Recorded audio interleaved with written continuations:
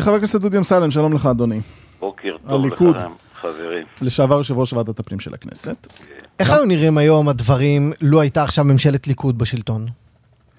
עקיבא, זה לא קשור לאיזה ממשלה בשלטון, אין שום קשר.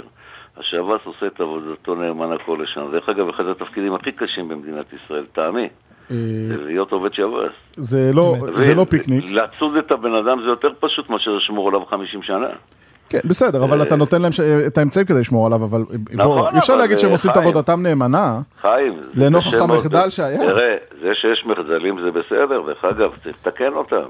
יש מחדלים בצה"ל, יש מחדלים בבתי המשפט, יש מחדלים בכל מקום. כן, אבל מכאן ועד מה שנקרא לשפוך את התינוקים או מה, אני חושב שזה לא פייר, זה לא הוגן, יש שם אנשים שעושים עבודה קשה מאוד. אני ביקרתי כמה פעמים בבתי סוהר, תשמעו חבר'ה, סיפור לא, אני חושב שאף אחד לא היה רוצה לעבוד שם כמעט. קשה מאוד. אבל איך זה קשור לאי הפעלת מערכת למיסוך סלולרי, לבניית כלא על קלונסאות, לא קשור. לכל המחדלים המביכים האלה? אני אגיד לך משהו, כשאתה נמצא במשהו רוטיני, אמרתי, כשאתה בעצם אמור כל הזמן לשמור על בן אדם, מספיק שיש לך שבריר ששנייה שאתה לא בריכוז וגמרנו. לא, אבל חבר הכנסת אמסלם, אבל זה לא... בוודאי שהייתה פה תקלה. זה לא שבריר שנייה. זה לינה. זה לא, כמו שאמרתי לחברת הכנסת בן ארי, זה לא שמישהו, נגיד, הלכת איתו לטיפול רפואי, לקח איזה לום, דפק לך בראש וברח. יש פה מחדל עמוק. אין ספק שהיה פה תקלה מקומית מאוד שצריך לבדוק אותה. אין ספק, אז אין ויכוח כאן. זה לא הוויכוח שלנו. מפתיע אותי שאתה רח עם שב"ס. מה שקורה, שאני מדליק את הטלוויזיה, ואני שומע על השב"ס והשב"ס, וכאילו, זה... צריך עוד מעט לטעות את כולם שם, זה לא ככה, חבר'ה. לא, חבר הכנסת אמסלם, אתה דווקא מפתיע אותי, אני מצפה ממך כנציג האופוזיציה, הרי לדבר על התנאים של האסירים הביטחוניים. בוודאי, דרך אגב. על העצמאות שיש להם כביכול, על זה שזכריה זביידי מבקש לעבור אותה ומקבל לעבור אותה. תראה, כאן כרגע אתה מעלה שאלה אחרת לגמרי שהיא לא קשורה לאירוע הזה. אז אם אתה רוצה לדון איתי כרגע על התנאים של האסירים הביטחוניים, אז אתה צודק. האסירים הביטחוניים דרך אגב מנהלים את עצמם. זה לא יכול להיות, זה לא הגיוני. אתה היית יו"ר ועדת הפנים. הם מאיימים על המערכת, כאילו אנחנו מכניסים אותם שם, רק שיהיה שקט, לא? אתה היית יו"ר ועדת הפנים בכנסת במשך 3 שנים. כן. קיימת דיונים בנושא הזה? על העצמאות, מה שאתה אומר? אני, כשהייתי יושב ראש ועדת הפנים, אני הלכתי מספר פעמים לבתי הכלא. ביקרתי שם עם הוועדה. ראיתי את התנאים, בוודאי בבתי הכלא האזרחיים, לא הביטחוניים. לא היית בביטחוניים? לא הייתי בביטחוניים. למה לא? פחות עניין אותי, הסיפור הביטחוני. אבל אתה מפקח מטעם הכנסת, 2015 עד 2018. עקיבא, אני רוצה לחדש לך, לא הייתי בעוד כמה מקומות. אני הייתי יושב ראש ועדה, לא הייתי רואה... אבל עזוב את הביקורים, אתה בעצמך אומר שהביטחונים מנהלים את עצמם. בוודאי, חוצפה ועזות. אבל מה זה חוצפה של מי? זה לא, זה מה זה? זה היה בממשלת בנט, זה היה בממשלת נתניהו ואולמרט ושרון, ותמיד זה היה... נכון. אז יש פה מחדלים במדינת ישראל שצריך לבוא ולשנות אותם. זה דברים שבעצם השתרשו להם. אני חושב שמי שאסיר ביטחוני צריך לתת לו את התנאים ההולמים הסבירים, אבל בוודאי הוא לא צריך לשבת וללמוד בבית הסוהר, לנהל את מה הוא אוכל, לבשל לעצמו וכו'. זה לא שם. אבל הם לא לומדים כבר שנים. נכון. אבל הטענה היא, חבר הכנסת אמסלם, זה שמפקדי הכלא מפחדים לבצע חיפושים, מפחדים להיות אגרסיביים, כי כל פעולה כזאת גוררת מהומות, אז מעדיפים שקט תעשייתי. נכון, דרך אגב, למה רק הם, והצבא לא מפחד להיכנס לתוך עזה ולעשות פעולות כאלה. כן, אבל אתה מביא מחדל אחר כדי להסביר מה. מה קורה? בוודאי, בגלל זאת עם מערכת שבה, דרך אגב, כל המדינה מתנהלת ככה, כבר הרבה מאוד שנים, כן?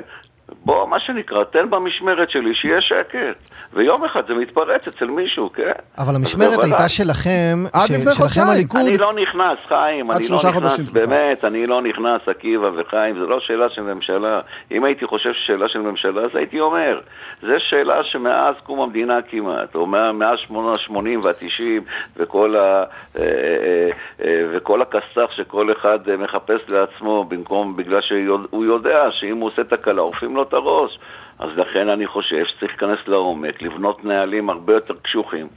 אתה חושב שצריך עם הביטחוניים, כן. אתה חושב שצריכה לקום ועדת חקירה פרלמנטרית? בבית סוהר, הוא לא צריך ליהנות בבית הסוהר.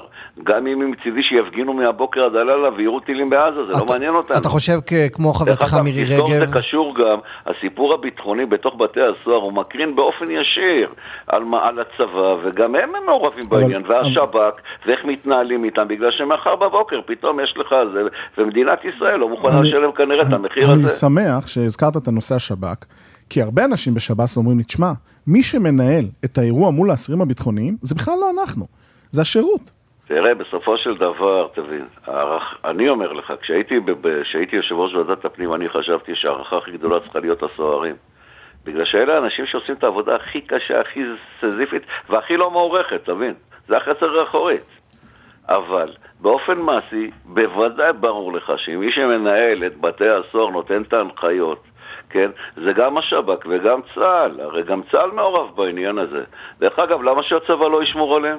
לא, רגע, בזמנו היו בתי כלא, אני רוצה להזכיר לך חבר הכנסת אמסלם, ואחרי מחדל הבריחה של בני סלע. אני טוען, למה בתי הסוהר, למה שירות בתי הסוהר צריך לטפל בבתי הכלא הצבאיים של המחבלים? שהצבא יטפל בהם. אבל כי הקימו הרי זו הייתה החלטה עם הנוטו של ממשלת אולמרט, ששב"ס יהפוך לארגון כליאה לאומי, ולהוציא מהמשטרה ומצה"ל את כל נושא טיפול באסירים. המשטרה זה משהו אחר, המשטרה מעולם, השב"ס מטפל באוכלוסייה אזרחית. זה שהביאו לו פתאום גם את המחבלים לטיפולו, אז בוודאי שאתה, מה שנקרא בן אדם שעצרת את המחבלים, ויש לך, ואתה מכיר את כל הלך הרוח בכל אצל הפלסטינים שם, אז בוודאי שיש חסי בעניין. אז למה שאתה לא תנהל אותם?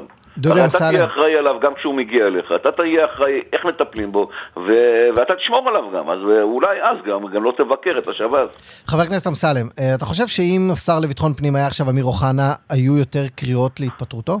אני מעריך, כמו שהיה במירון, הרי זה ברור גם, אם היה ראש הממשלה נתניהו, מאשימים אותו שהוא שחרר את המחבלים, והוא אולי עזר להם לחפור את המנהרה, אבל עזוב, אני רגיל שם, אני כרגע לא שם, אני אומר באופן כללי, קרה פה מחדל שהוא באמת מחדל חמור, זה גם סוג של אלבום כזה אפילו, זה כל כך פשוט היה, שזה פשוט מדהים. אתה חושב כמו חברתך מירי רגב, שצריכה לקום ועדת חקירה פרלמנטרית?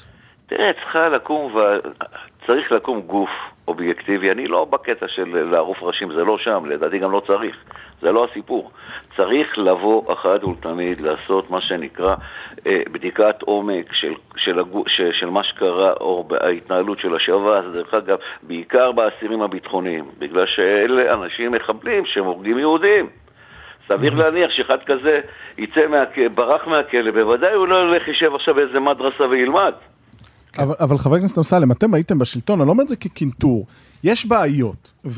רגע, שנייה, אבל אתה נמצא בשלטון כדי לפתור את הבעיות, לא להעביר אותם הלאה לממשלה הבאה. אני מסכים איתך, אבל אני אסביר לך. גלעד ארדן היה שר לביטחון פנים כמה? 4 שנים ברצף, 5 שנים ברצף, זה הרבה. אני אסביר לך, כשאתה קם בבוקר, אתה לא חושב כרגע על כלא מגידו, אתה חושב שהכל בסדר. אין לך שום סיבה לא לחשוב כך. לא, בגלל ש20 שנה אף אחד לא ברח, אז אתה חושב שגם ב40 שנה הקרובים לא יברח. אלא מה, כשיש תקלה ויש פתאום אירוע, ואז אתה מבין שכנראה הדברים הם לא כמו שחשבת. אז לכן ככה אני רואה את הדברים. דרך אגב, גם אותו דבר בתוך השב"ס. הרי מה קרה? למה שמפקד השב"ס או מפקדת השב"ס תחשוב על זה בכלל? בוא תסביר לי.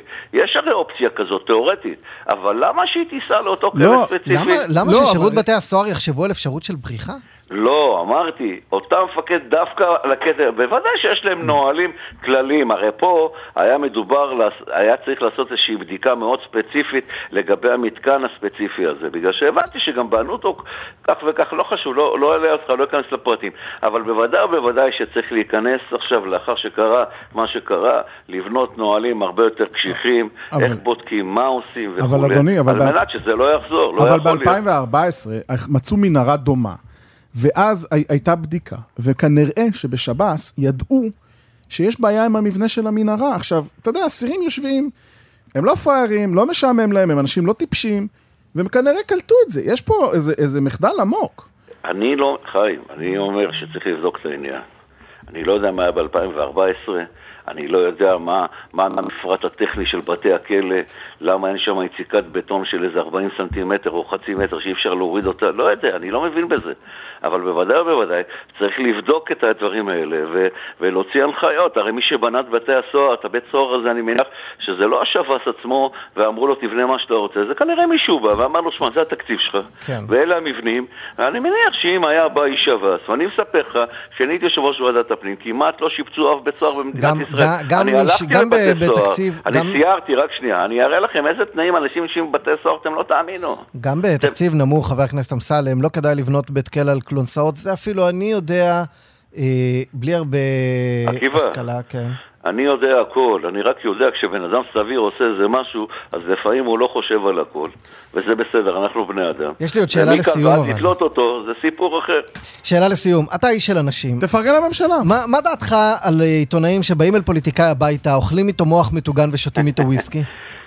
קודם כל, אני מצדיע להם, זה לא מה שנקרא, זה לא במסגרת העיתונאית, ואני גם לא דיברתי על זה מילה, זה מסגרת חברית כזאת או אחרת, שמישהו בא רצה להזמין אותו אליי, על המסלן, למה לא?